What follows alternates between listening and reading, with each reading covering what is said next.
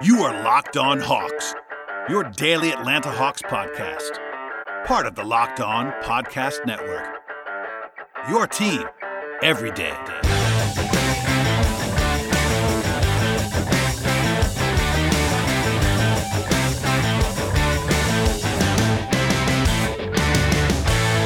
Hello, friends. Welcome to episode 931 of the Locked On Hawks podcast. I am your host, Brad Rowland, coming to you on a Monday evening into Tuesday. And today's show is brought to you by RockAuto.com. Amazing selection, reliable low prices, all the parts your car will ever need. Visit RockAuto.com and tell them Locked On sent you. Today's pod will be about, at least mostly about, the Hawks losing to the Knicks this evening by a final score of 123-112.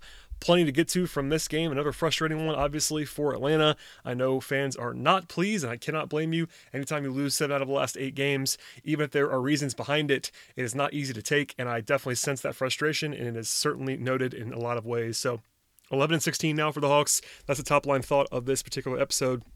But as always, we will go in with some nuance and discuss what transpired and try to provide some takeaways for the future. So thank you as always for joining us on the podcast. And we will dive in now to the game.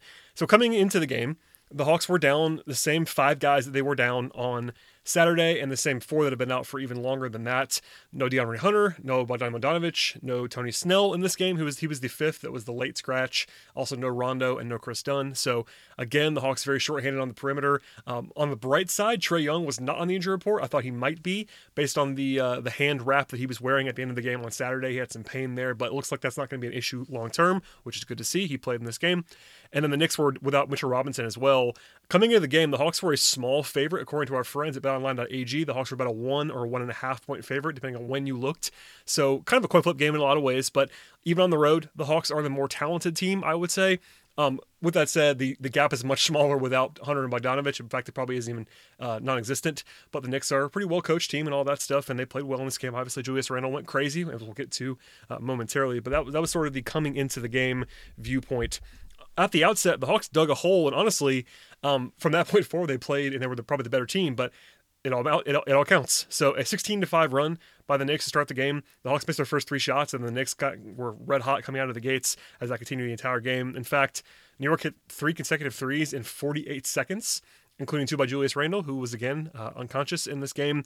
The Hawks did battle back from there with an 11-4 run of their own to kind of hang around in the first quarter. They went to Skylar Mays first as the backup point guard. In fact, he played the entire backup point guard minutes in this game. The Hawks were very, very short rotationally. Not a huge surprise, but they only played 9 guys in the entire game and only 8 in the second half, as Okongwu played only briefly before halftime. No Brandon Goodwin in this game, no Fernando, no Knight, and that's interesting to certainly point out as the Hawks are so shorthanded overall in this game. But Mays actually kept the Hawks alive for a minute in the first quarter with 3 straight buckets, including a couple of jump shots. So he played reasonably well, flashed a couple things throughout the game. Randall was going nuts on his own, though. He had 17 points on 8 shots in the first 10 minutes to kind of give the Knicks that cushion that they used for a lot of the night. The Hawks played pretty well on offense in the first quarter, as they did the entire game, honestly, and scored almost 1.2 points per possession, but it wasn't enough.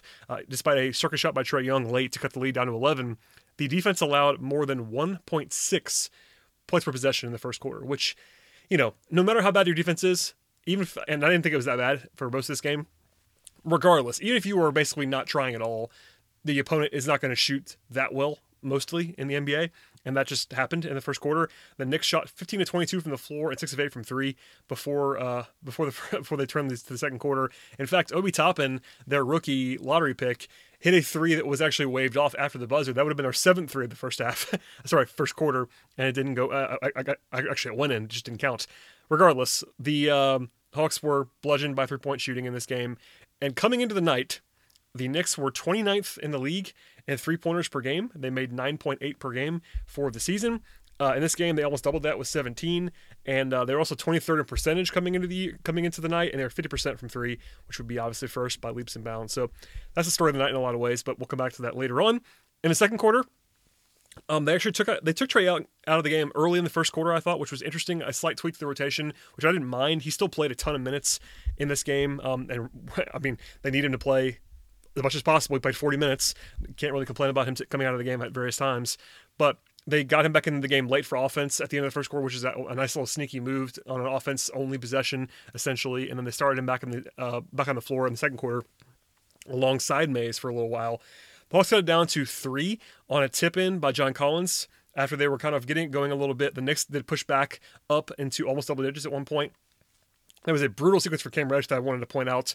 I tweeted about this as well, but he passed on a 3, drove into Julius Randle, didn't even get the shot up above him, and then he fouled on the other end of the floor. That was a rough one for Cam. He was not the only one, but that was one that was sort of hard in the eyes. He did make a pull-up 3 before that, so that's worth noting, but he struggled in this game as an offensive entity, to be sure. There was a nice hit-ahead pass by Kevin Huerter that I wanted to make note of. Also, that got some free throws for Trae Young. And the overall takeaway in the second quarter was the Hawks got to the line, and they took advantage big time of the Knicks being in the bonus throughout the entire second quarter. And that was a good job ramping up. I would say activity-wise, the Hawks were very active in the second quarter on both ends of the floor, and that definitely benefited them at the end. Gallinari hit a 3, cut the lead down to 1 at one point, but it has actually sort of settled at 3 with the Hawks down by 3. And after being down by 14 early in the game, being down 3 at the half is a win, all things considered. There was an excruciating missed rebound by Gallinari, who defensively and rebounding-wise is still struggling pretty mightily. That led to 2 points for the Knicks. That was the frustrating one that I wanted to point out as well. But overall, offensively, the Hawks played very well before halftime. They took 25 free throws, including 17 in a second quarter, which is just an exorbitant amount of free throws in a quarter. Trae had 16 points in the first half. Collins had 12. Gallinari had 11.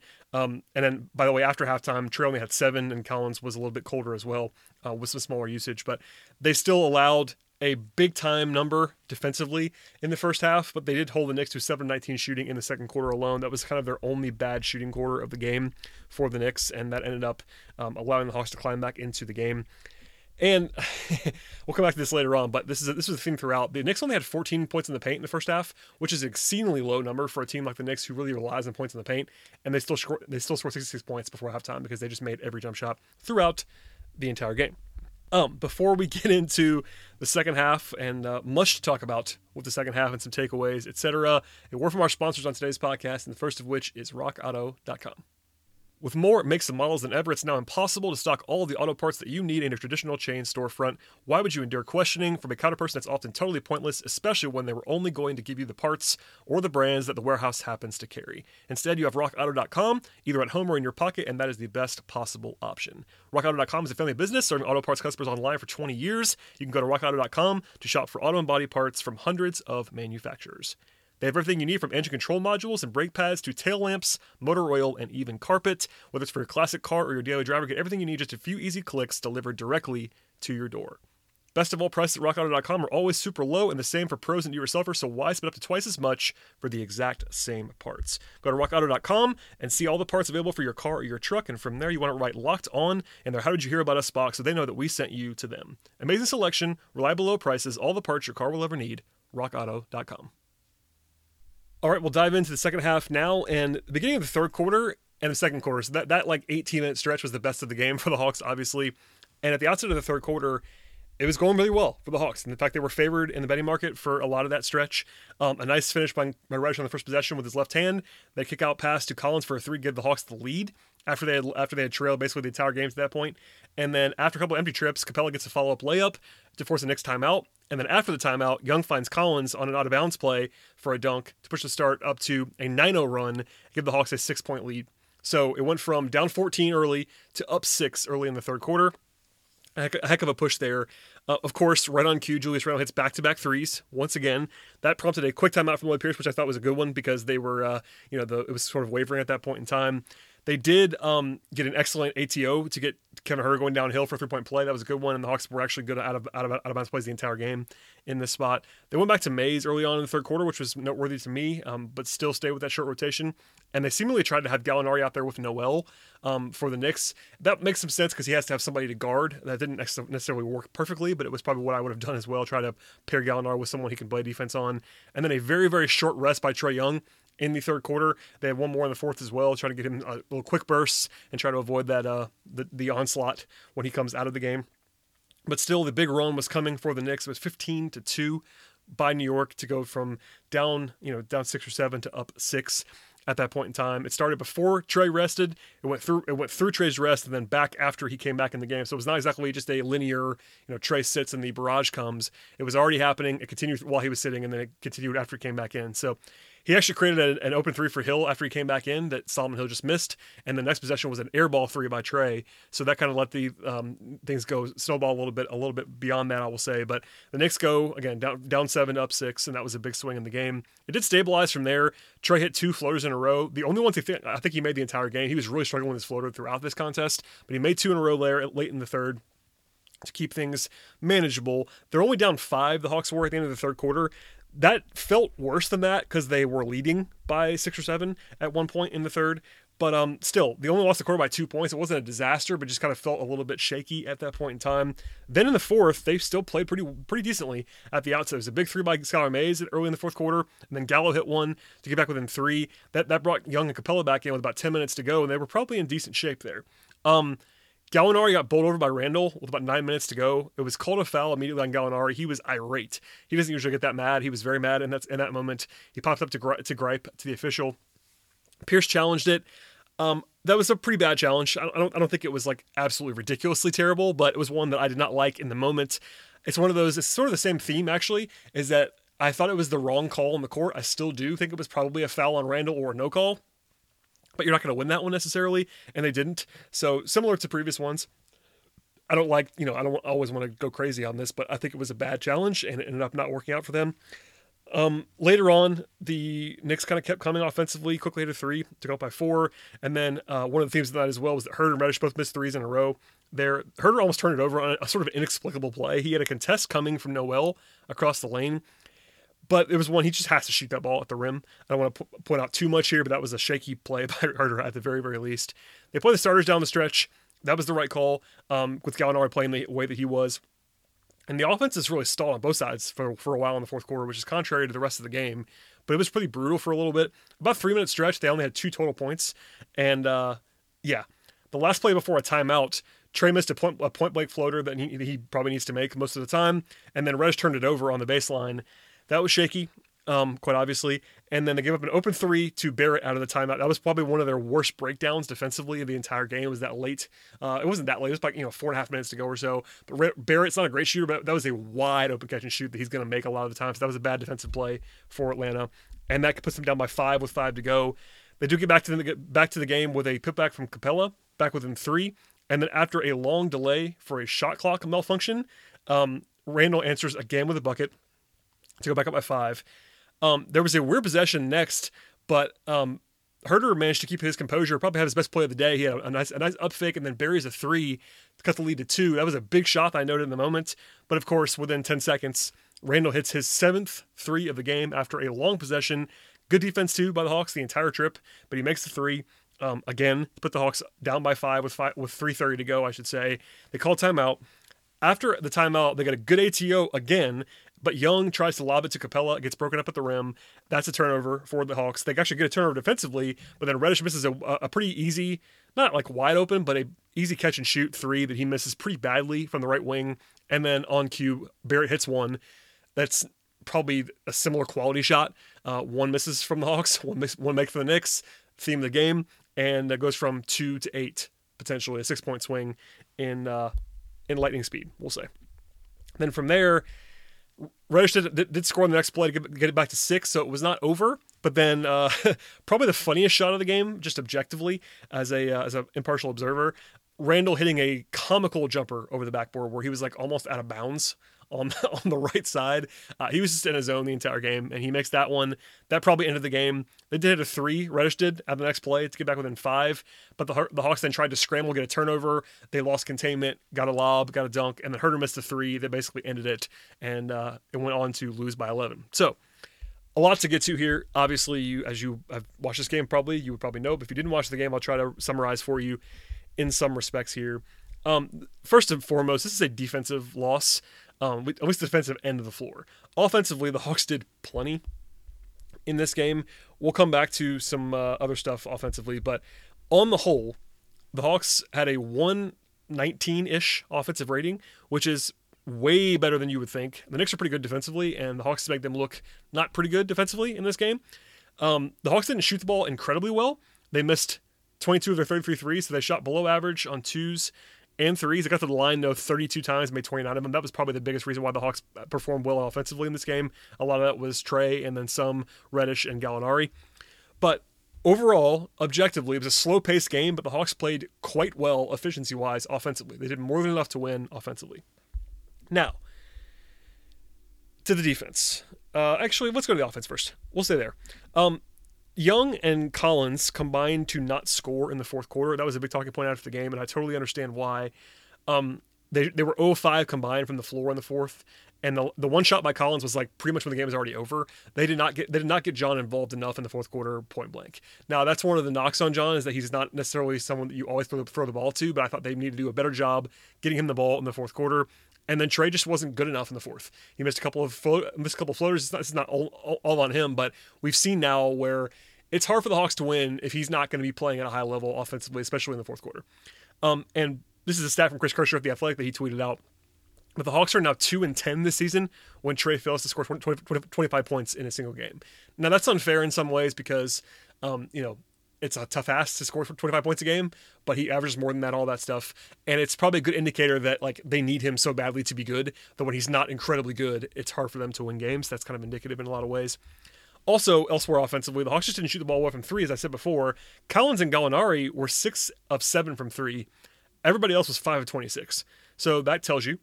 Also, they only had 17 assists in this game, which after a season high the other night, which is more than double, is a product of poor shot making. The Hawks had a lot of open, good looks.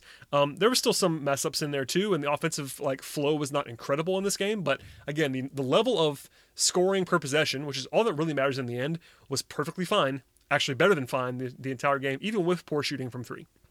So offensively, what are you going to do? In fact, this is probably the stat combination of the entire game for me before we go to the defense.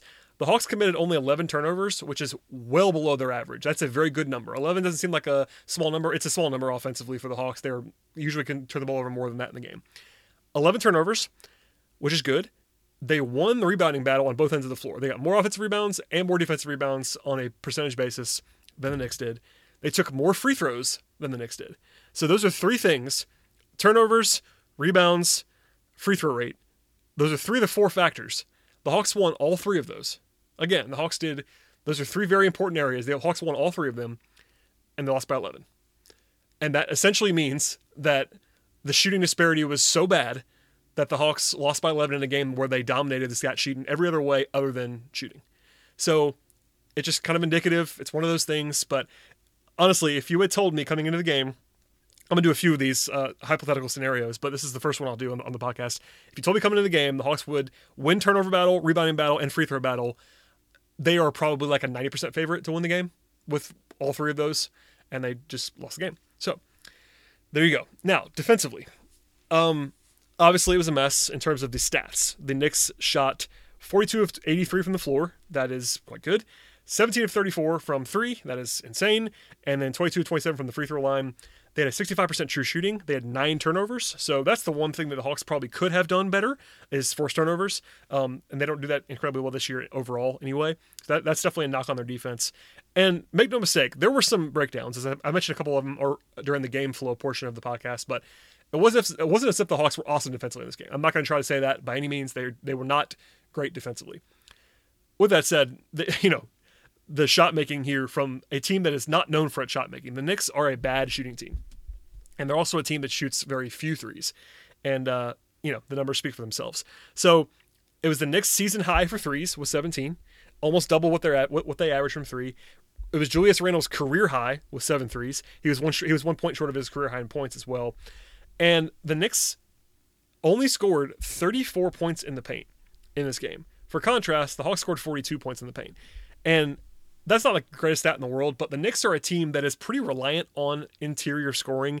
In fact, the Knicks were 6th in the NBA in the percentage of points that they score in the paint. They scored about 46% of their points in the paint this year, which is, again, 6th most in the league. They do rely on the rim. They rely on the paint and interior scoring versus 3-point shooting. And that makes sense. If you look at their profile, they don't take a lot of threes. They don't make a lot of threes. They rely on the rim. And their best player, Randle, is usually a guy who thrives around the rim. Same with Barrett. In this game, the Knicks only scored 27.6% of their points around the paint. So that's a lot less. It's because they made so many shots, so many jumpers in this game. Again, this is the second hypothetical that I will say. If you told me before the game, the Hawks would have 8 more points in the paint than the Knicks, they would have been a massive favorite, because the Hawks do score a lot of points in the paint between Capella and Collins and Trey, but they're not as reliant by any means on paint scoring as the Knicks are. And yeah, there you have it. So I'm not going to do the whole thing again. I know people get sick of me saying this. In this game, it's fairly easy. I know it's hard to separate sometimes, like the frustration level of loss after loss for the Hawks. And I get that. I acknowledged it on the Saturdays podcast. If you didn't listen to Saturday's podcast, I talked about this a lot in that space too. There is blame to go around. There is blame on the coaching staff. There is blame on the players and the organization and all that stuff. In this game, if you just try to separate it out just for a minute, just try to forget these circumstances and all that. If you just watch this game alone and watch the film of this game, it is funny to see the Knicks shoot the way they did, especially Randle. Randle and Barrett was 3 for 3 as well, which is like, yeah, there was at least one that was wide open, but he doesn't usually make all of them. Regardless, this is a make or miss league game. And I know that's like a very overwrought term, and it's sometimes overused even by me. But in this game, it's like every single number that I just pointed to points to the fact that the Knicks just made shots and the Hawks didn't make a lot of shots in this game. And there you have it. It's frustrating. You could certainly argue, and I probably would argue, that the Hawks did some things in the fourth quarter that I didn't love, especially in this. I won't say the fourth quarter, the entire last quarter and a half. Not getting Collins involved enough. Trey didn't have his floater. That was a huge factor in this game, that he missed a bunch of bunnies that he normally makes. Herter was brutal in terms of his shooting in this game. That's a guy that even, Pierce talked about this after the game, and I would echo this. Herter's a guy that you want taking open threes. Like, he didn't have them. He wasn't making them in this game. But what you don't want is to start telling Kevin Herter not to shoot. He's, if not your best shooter, he's one of your best shooters. So I don't know, lots of things to get to, but it was a defensive loss, to be sure. The Knicks deserve credit for making all the shots they made, but one of those nights in a lot of ways for Atlanta, and it's been a lot of those recently. So I get the frustration. Like I said at the top of the podcast, this is it's a bad loss. It's not like in a vacuum. Again, not a bad loss. It's a coin flip game. The Knicks are better than their record. Not than their record. The Knicks have been better than they have been in the recent past, I should say. And losing in New York is not some great shame this year in the way that it might have been previously. But when it's the 7th loss in 8 games, I totally get sort of things boiling over. And the Hawks played decently for a lot of this game and just did not put it together down the stretch. And it's frustrating to be 11-16 given all their talent, especially they have. They've had Collins, Capella, and Trey for most of the season. I still think the absences of Hunter and Bogdanovich are huge, but they can't fix everything. And there you have it. Okay, we will talk about the individual stuff from this game momentarily, but first, a word from our sponsors, and the first of which is betonline.ag. Football may be over, but the NBA, college basketball, the NHL, and many more sports are in full swing, but there's only one place that has you covered, one place that we trust, and that place is betonline.ag. BetOnline is the fastest and easiest way to bet on all of your sports action, and you can sign up today for a free account at betonline.ag. Use the promo code LOCKEDON for 50% welcome bonus with the site. On top of the NBA, college basketball, and the NHL, baseball is on the way in the near future, and all kinds of additional angles to handicap, including awards, TV shows, and reality TV. In fact, there are dozens of real-time updated props on almost anything you can imagine, and BetOnline has you covered for all of the news, scores, and odds, including future bets, if you want to look way ahead.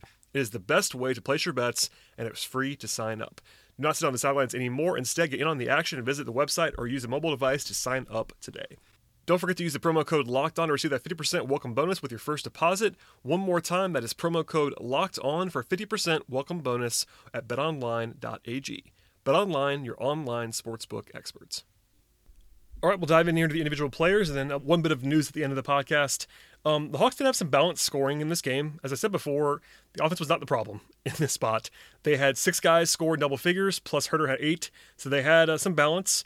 Okongwu got the first minutes in the first half at backup center. He played 3 minutes. He got a rebound. He was -2. That was his entire contribution. He didn't look like completely terrible, but didn't do really anything either. That's one of those things where, as I played the audio for you over the weekend, Pierce doesn't really have a backup center right now. He's kind of acknowledged that. So they used Fernando on Saturday. They went back to Okongwu today.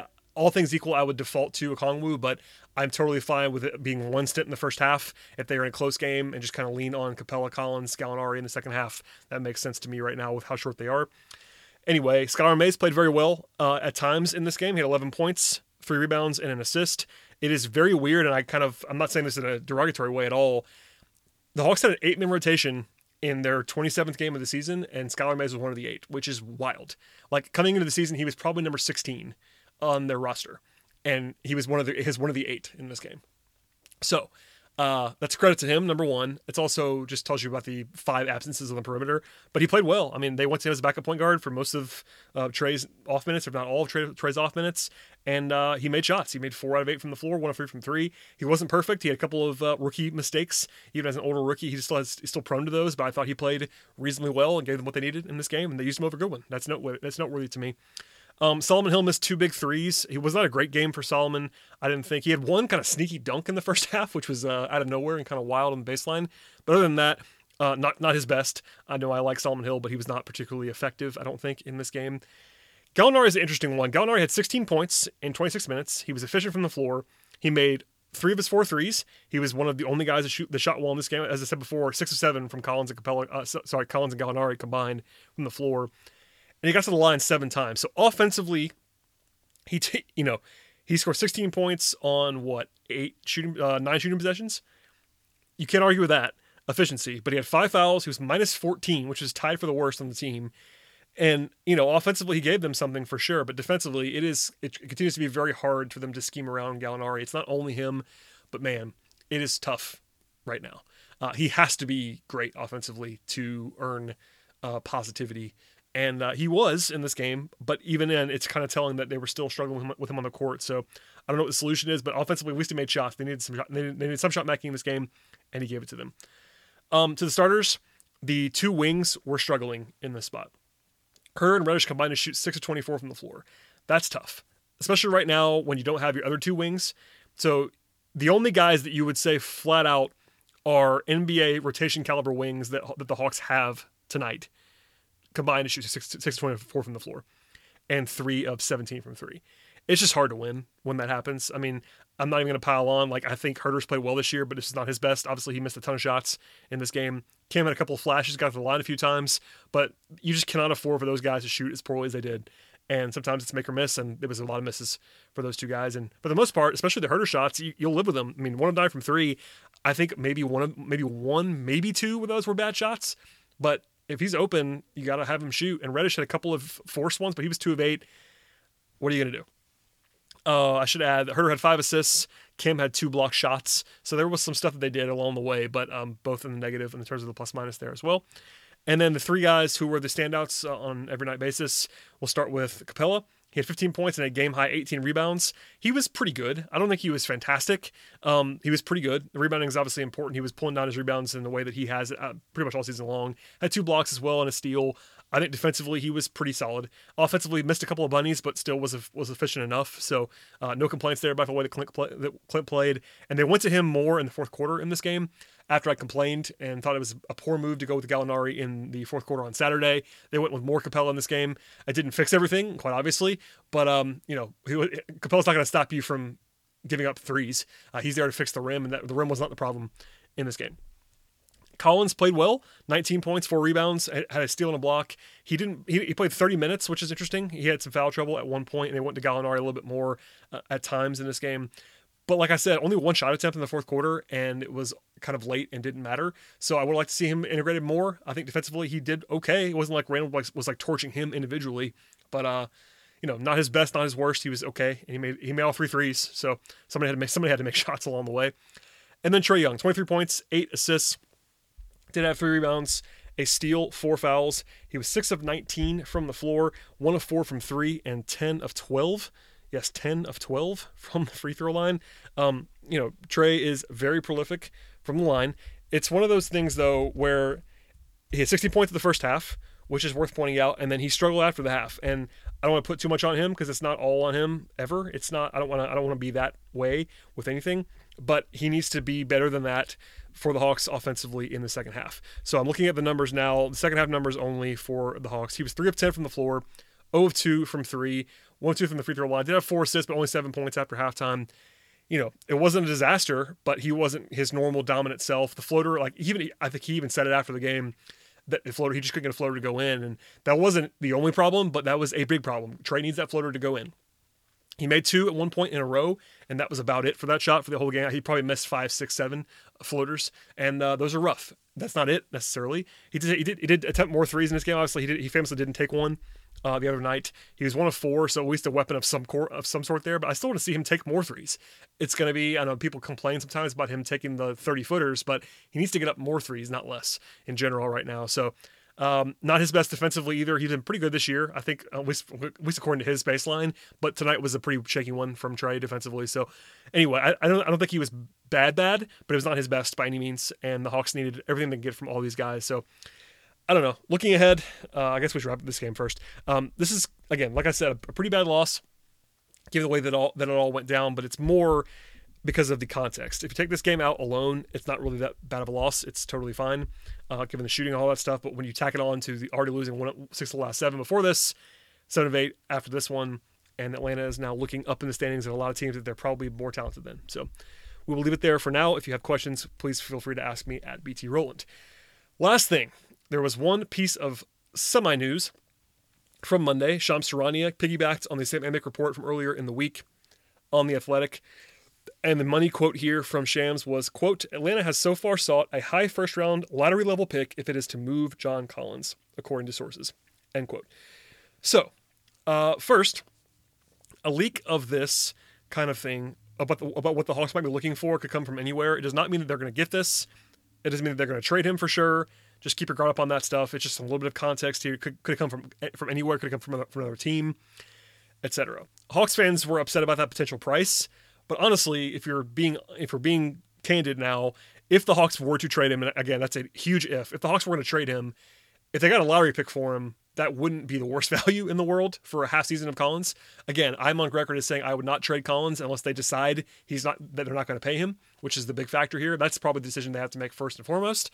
But if they did that and put him on the market, you can't ask for too much more than a lottery pick, I don't think. But anyway, that wouldn't help them now, obviously. Again, the bigger conundrum was whether to trade him at all, which I discussed extensively last week. But just as a refresher here, the big decision that the Hawks have to make, and I stress this, they have to make this in my view, is do we want to pay John Collins 9 figures this summer? If the answer is no, they need to try to trade him. If the answer is yes, then just take him off the market unless somebody blows you away and be ready to match any offer. So that's the big decision. I won't make it for them. I think John Collins is really good. And that's where I'll leave it for now. But that's the only reason why you would trade him. I'll say this. The only reason why you would trade John Collins is if you had decided to not match any offer on him this summer.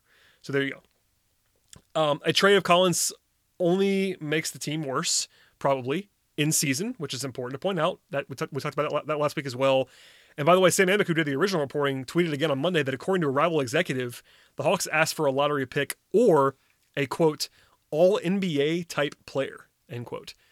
Now, that's interesting because what I said before basically was there are 2 paths that I can see to a John Collins trade. One of them is John as a big piece or maybe the centerpiece of a trade for a star. I don't know who that star is other than like maybe Bradley Beal's available. But other than that, that's the one path. And the other one is for a future-facing package, which basically means lottery picks or young players. So that kind of makes sense, what Sam reported there. So those are the 2 paths. Again, not required to trade him by any means. I probably wouldn't unless somebody bowls me over. But there you go. It only makes sense to trade him if the Hawks do not want to pay him. That is the big decision. In terms of teams that might want to do this, the Warriors are the one that I got asked about a lot today because they have the Minnesota pick. They do make a lot of sense in some ways because the other thing about the Hawks trading him for a pick is that the team trading for John Collins probably wants to be good this year because otherwise why are you doing an in-season trade for John Collins? Or they're over the cap. Those are the two kinds of teams that might trade in season for John. Are teams that are trying to kind of push in for now, like maybe Boston or whatever, or teams that are trying to get an asset to re-sign and go over the cap this summer. That would qualify for the Warriors in both counts because they have no cap space and they also have that Wolves pick, which is a very, very good asset because they are brutal. The Wolves are. So that's one to circle. But at any rate, I think it's too early for like freak out discussions on this. It was new reporting, so I wanted to always say it out loud. But we'll see what happens on this front. If more news comes out, if there's actually a full-blown rumor at some point, we will talk about it on this podcast. But if you want more, I talked about this extensively on a couple of the last shows last week, so you can find those in the archive. Okay, From here, the Hawks go to Boston for 2 games on Wednesday and Friday.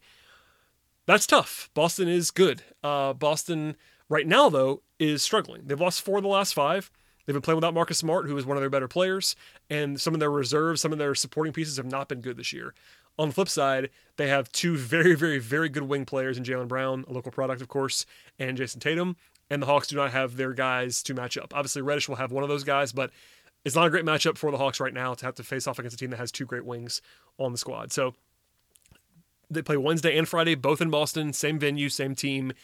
If you could split out of that, that'd be a win, quite honestly. You want to win both, of course, but if the Hawks could just not...